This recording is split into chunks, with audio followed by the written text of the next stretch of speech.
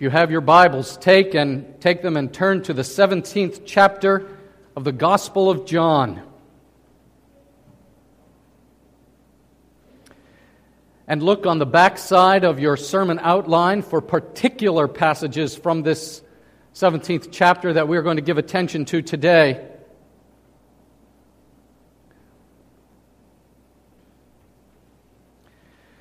The other day I was speaking with one of you, and we were talking about our lives. And as we were talking, you said to me, "John, can I pray for you?" And I said, "Sure, I'd be delighted if you would pray for me." And I figured they would write my name down in their prayer list on their devotionals.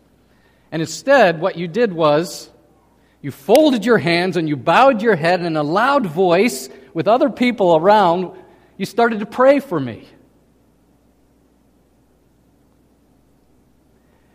And it was wonderful.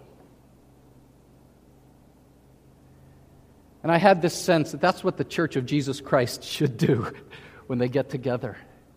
You interceded for me. God heard my name from someone other than me for a change. And I was so blessed. We come in the 17th chapter of John's Gospel to what is called the Great Intercession, the great high priestly prayer of Jesus for His people.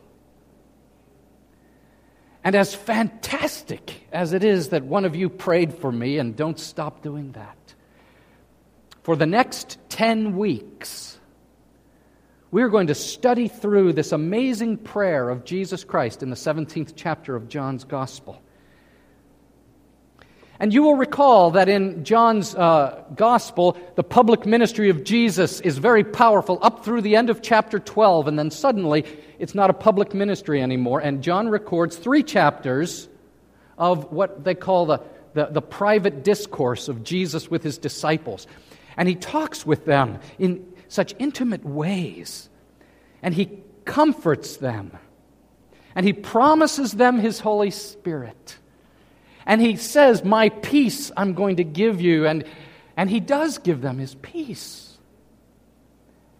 And then suddenly, the beginning of chapter 17, and it says, Jesus lifted His eyes toward heaven. That's like He closed His eyes and folded His hands. That's an indication that He began to pray. And He says, "Father."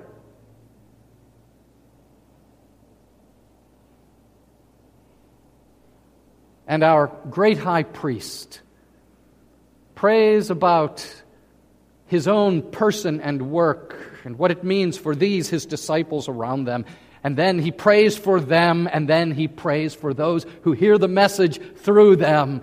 He prays for us. And we eavesdrop in on Jesus. What we have here is a hint of what we read about and sang about earlier, what is described in the book of Romans 8:34 that we read, that says, Jesus Christ, who died, more than that, who was raised to life, is at the right hand of God, who is also interceding for us.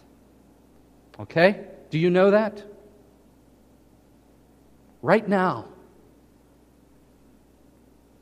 Hebrews 7:25, one of the first verses I memorized in Scripture as a young Christian. It says, I love this verse, Hebrews 7:25. Therefore, He is able to save completely those who come to God through Him, because He always lives to intercede for them. So we're going to take this prayer apart that teaches us much about His intercession. And I pray that you're going to love Jesus Christ 10 weeks from now, even more than you do now.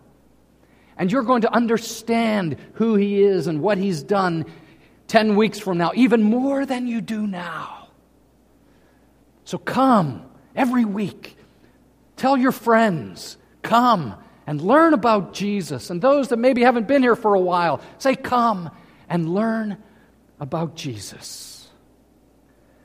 on the back of your sermon outline a few passages from this great, and the first great theme is the theme of glory. The theme of glory, the glory of God.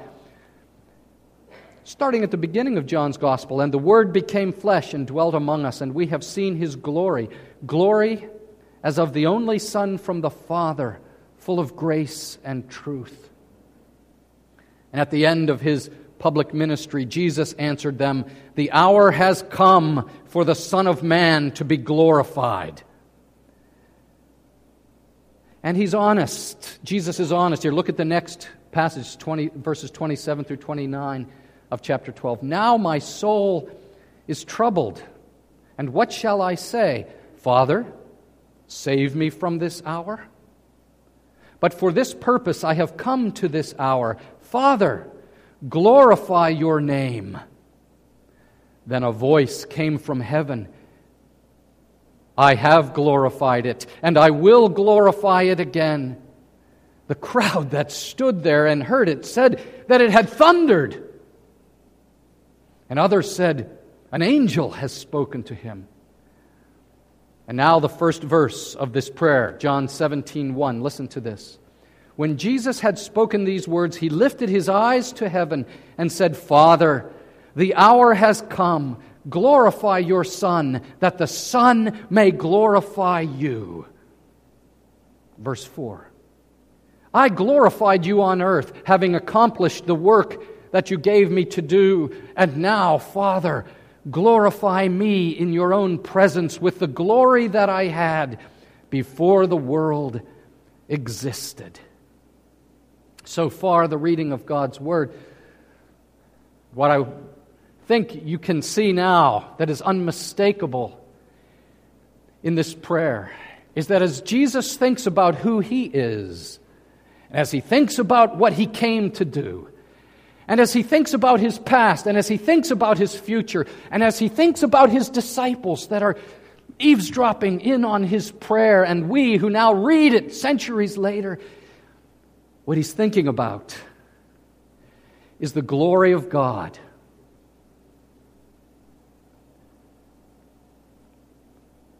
We shouldn't be surprised.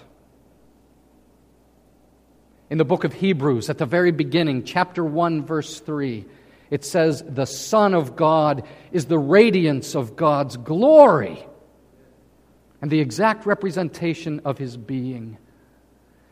And so the glory of God is seen in the face of Jesus Christ. What is glory? What is it? It's a real nice religious word, isn't it? It's all through the Old Testament, all through the New Testament. And there are two basic words, one in Hebrew, one in Greek, that inform what we are to understand by the word glory. When I was a new Christian, I heard R.C. Sproul teach about these two words. I'll never forget it. The Hebrew word kabod. It means weight, weighty, significant.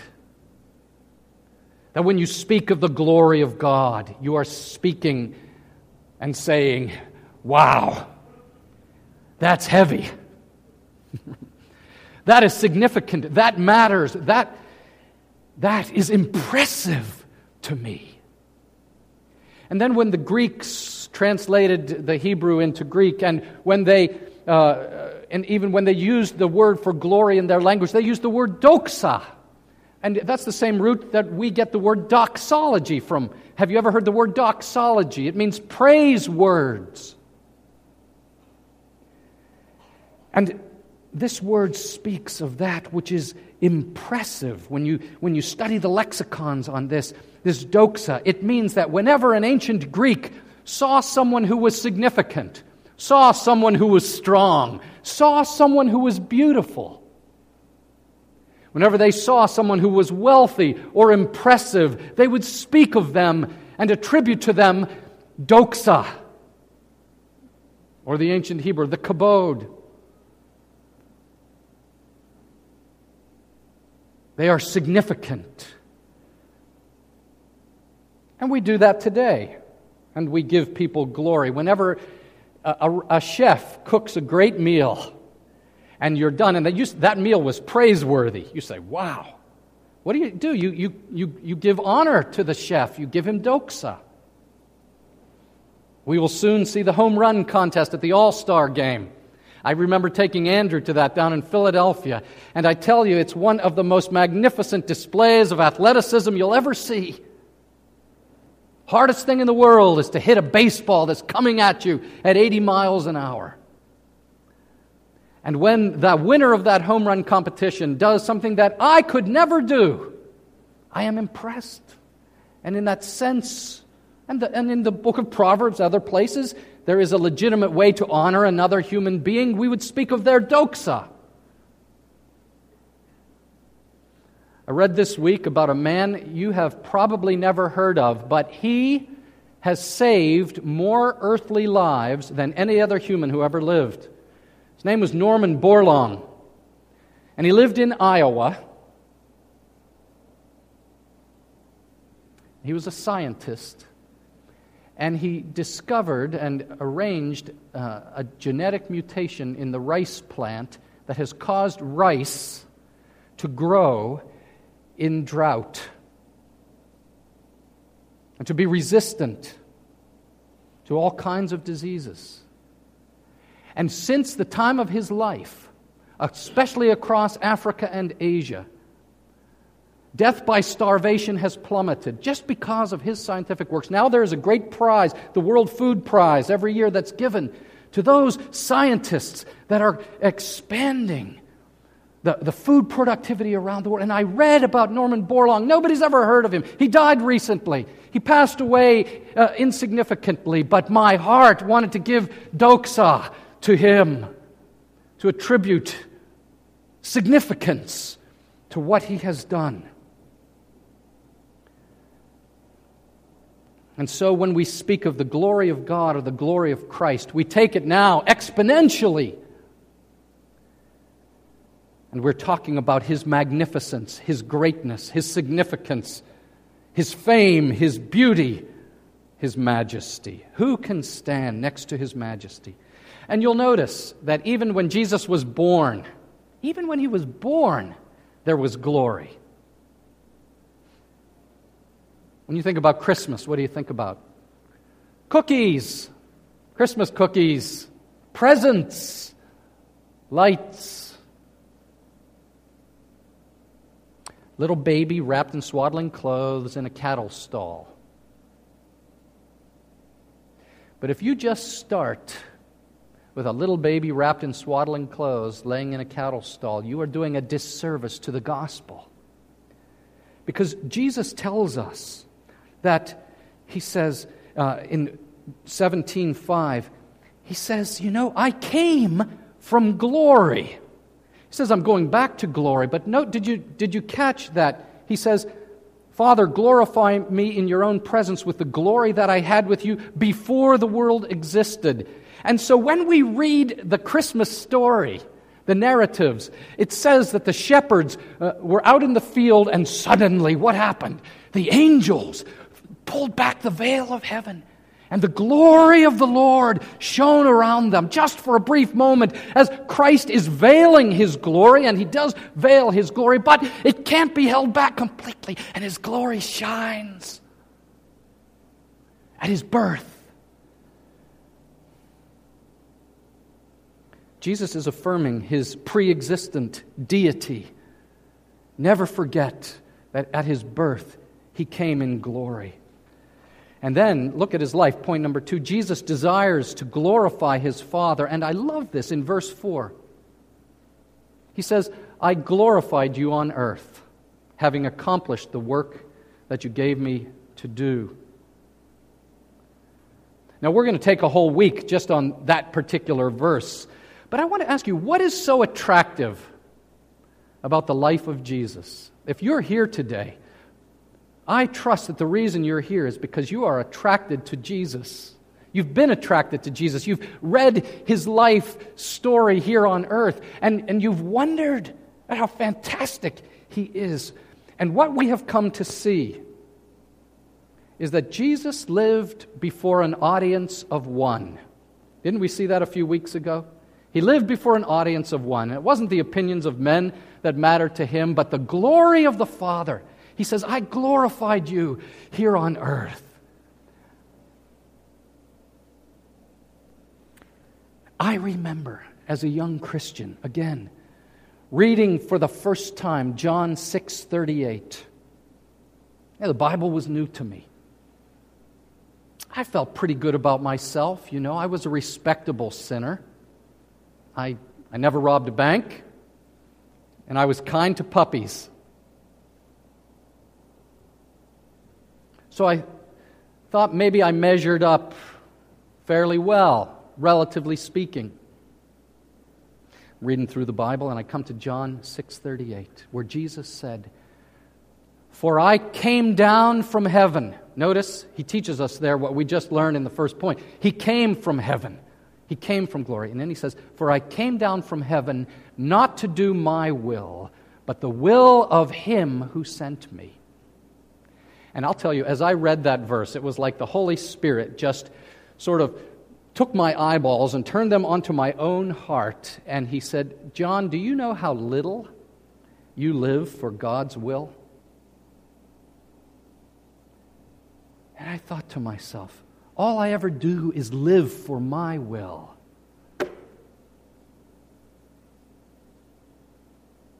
And I'll be honest with you, I burst into tears. How far short of the glory of God was my life. But Jesus, but Jesus. He said, For I came down from heaven not to do my will, but the will of him who sent me. How he loved to do the will of God. And here in this prayer, he says, I glorified you on earth, having accomplished the work you gave me to do. And he prays that in this hour, this is a significant hour. This is the hinge of history. This is the moment when the world will be forever changed as Christ is headed to the cross. And in this hour, Jesus prays that his obedience will bring glory to God. Now, some of you are here saying, wait a minute. What Jesus did next was inglorious, was dishonoring. Didn't he get beat up? Didn't he get spit on? Wasn't he just left alone? And wasn't he nailed to a cross? Doesn't it say in the book of Deuteronomy, Cursed is anyone who sits on a tree? What do you mean, glorify me and glorify you? What could he be talking about? And yet, do you know the answer? Do you know the answer? Because something glorious was about to happen. Something weighty, kabod, weighty, is about to happen. Something significant is about to happen. What is it? It is that there on the cross, the great exchange takes place. There on the cross, your sins, my sins are placed on him. And his righteousness, his obedience, his holiness is imputed to me, to you, his people. Is this not the most significant, meaningful, wonderful, beautiful, kabod and doxa thing that could ever happen? What is more significant than this? Jesus knew that the wrath of God must punish sin. Do you know that? It must. And so Jesus comes and interposes himself between us and God and takes that wrath upon himself, so that Paul exults, while we were yet sinners, Christ died for us. That's good news, isn't it? You see, that's our hope. That's Pat's hope. She knows that Jesus came for her husband and for herself. Is that your hope? Is that your hope? Isaiah 44:23. For the Lord has redeemed Jacob and will be glorified in Israel. Redemption is glorious. I love these words by Bob Coughlin. We could sing so many songs today, but we sing this song, "Oh, the glory of the cross." And listen to these words. What righteousness was there revealed that sets the guilty free, that justifies ungodly men and calls the filthy clean? A righteousness that proved to all your justice has been met, and holy wrath is satisfied through one atoning death. Kabod, doxa. Do you feel the weight and sense the glory of God's perfect justice being satisfied and God's love being given to you? Poor sinner that you are, His love given to you as Jesus goes to the cross. Point number 3 is this: Jesus knew He was headed for glory. The hour has come. Glorify your Son, that the Son may glorify you. Glorify me in your own presence. And so we learn here that Jesus, yes, died on the cross for you because He loves you, but He also did it because He knew His destiny. He knew His destiny. And His destiny was the glory of the Father back in heaven where He was before that first Christmas morning.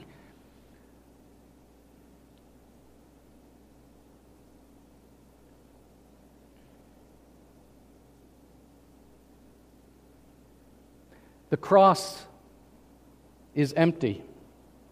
The tomb is empty.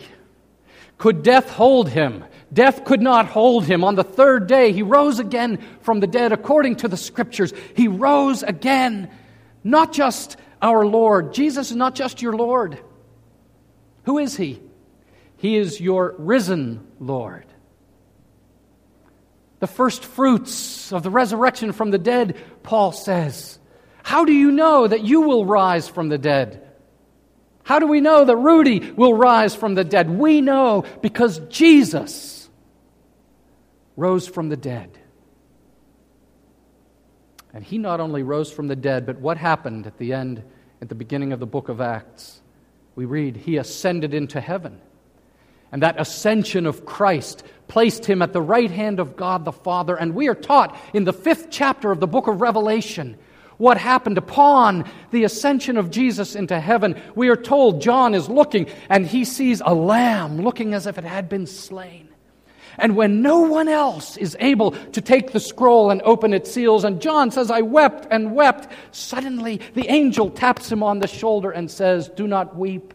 Behold, the Lion of the tribe of Judah, the Root of David, He has triumphed. And I looked and I saw a lamb looking as if it had been slain.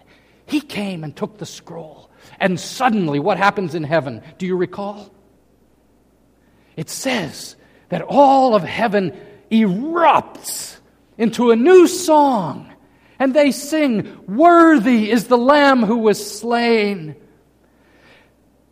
to open the scroll and to take its seals, because you were slain, and with your blood you purchased men for God from every tribe and tongue and people and nation.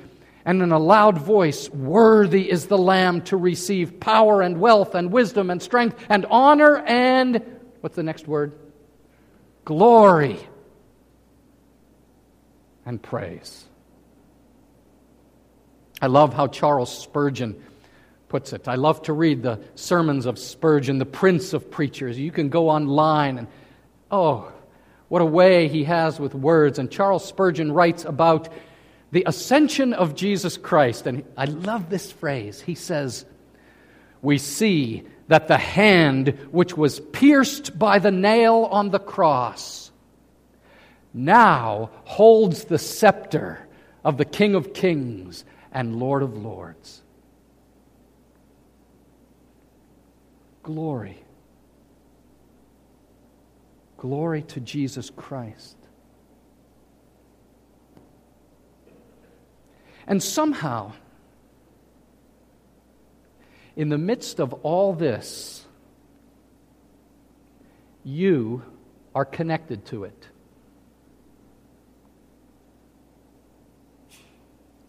And as Jesus prays, he says that we who are his disciples are actually a part of his glorification.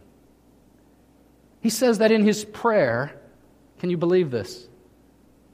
We bring him glory. John 17:10, all mine are yours, and yours are mine, and I am glorified in them. And it is the echo of John 15, verse 8, where Jesus said, by this is my Father glorified, you disciples, that you bear much fruit and prove to be my disciples. How do you do this? How do you glorify him? Well, at least two ways. Think about this. You glorify him with your voice. In private worship and in public worship. You join in the angels. And you let your voice reflect your heart to give God glory. I tell you, Christians, we underestimate the importance of this. You underestimate the importance of praising God. You really do. Parents, have your children ever said, do I have to go to church? Have they ever said that? What do you say to your child when they say, do I have to go to church? Here's what you say to them. You say, no. You get to go to church. What's the difference? You have the privilege of coming and joining in the worship of God and his people and lending your voice and your heart to the praise of God. You have the privilege of joining with all of heaven at the center of the universe that is expanding outward in concentric circles all the way from the center of the throne of God to Long Island. You get to go to church and worship the Lord. Psalm 34, verse 3. Come, glorify the Lord with me. Let us exalt his name together. So I give you some homework this week.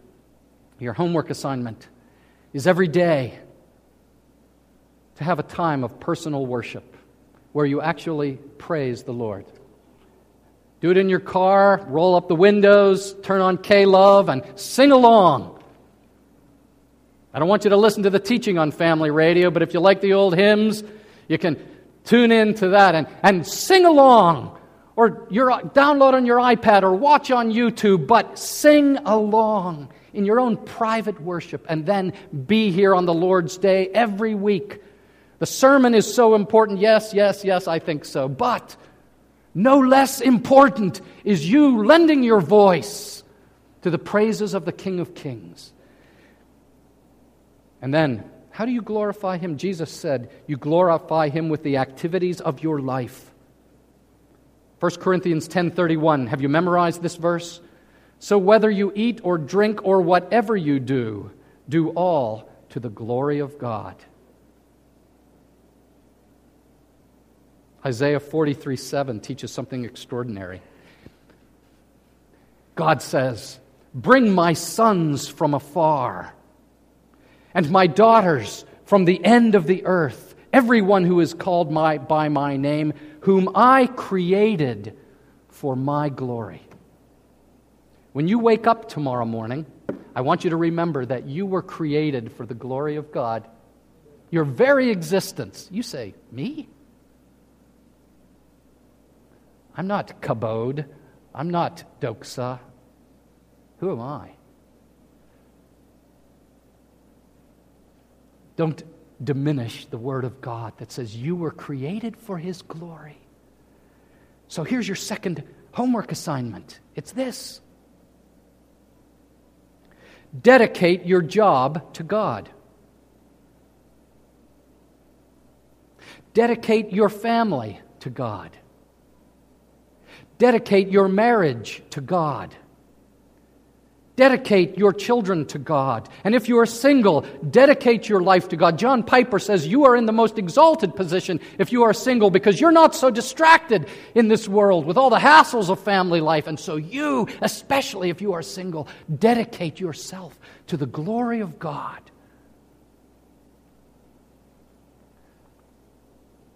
Are you with me? What have we seen? Jesus came into this world in glory. Jesus desired his Father's glory. Jesus knew he was headed for glory. And you must desire God's glory. And then finally, Jesus tells us at the very end of the prayer, verse 24, we're peeking to the end. And Jesus says, Father, I desire that they also, whom you have given me, may be with me where I am to see my glory.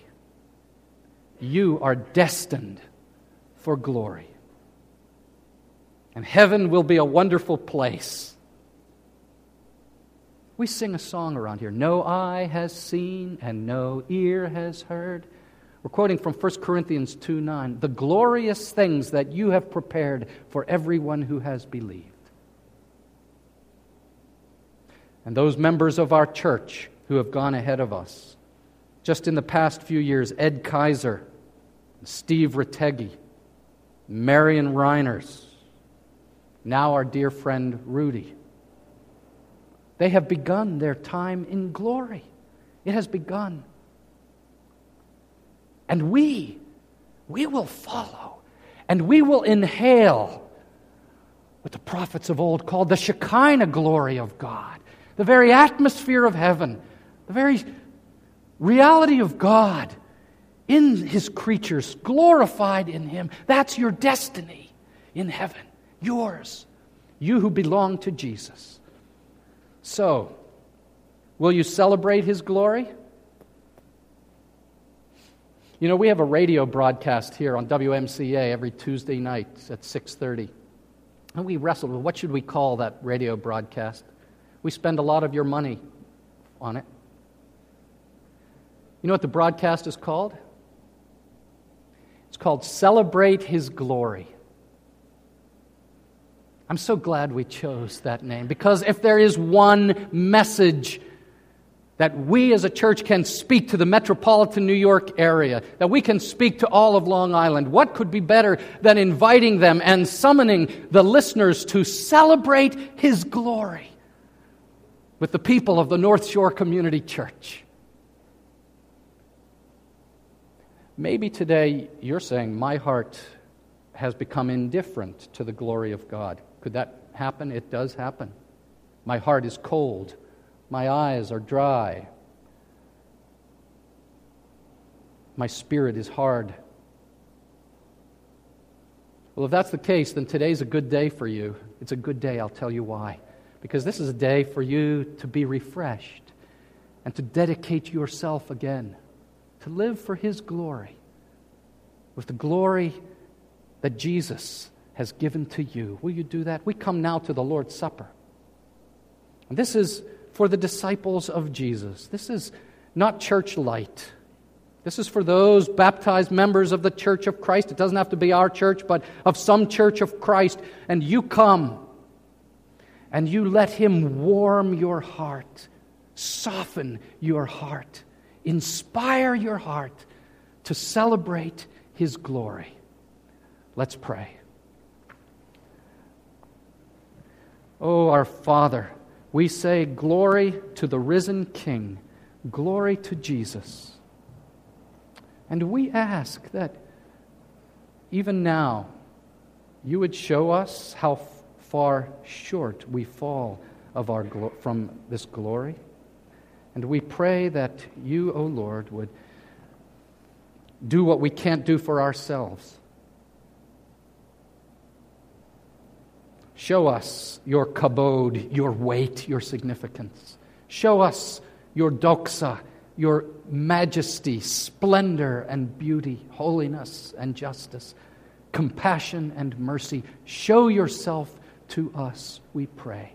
In Jesus' name,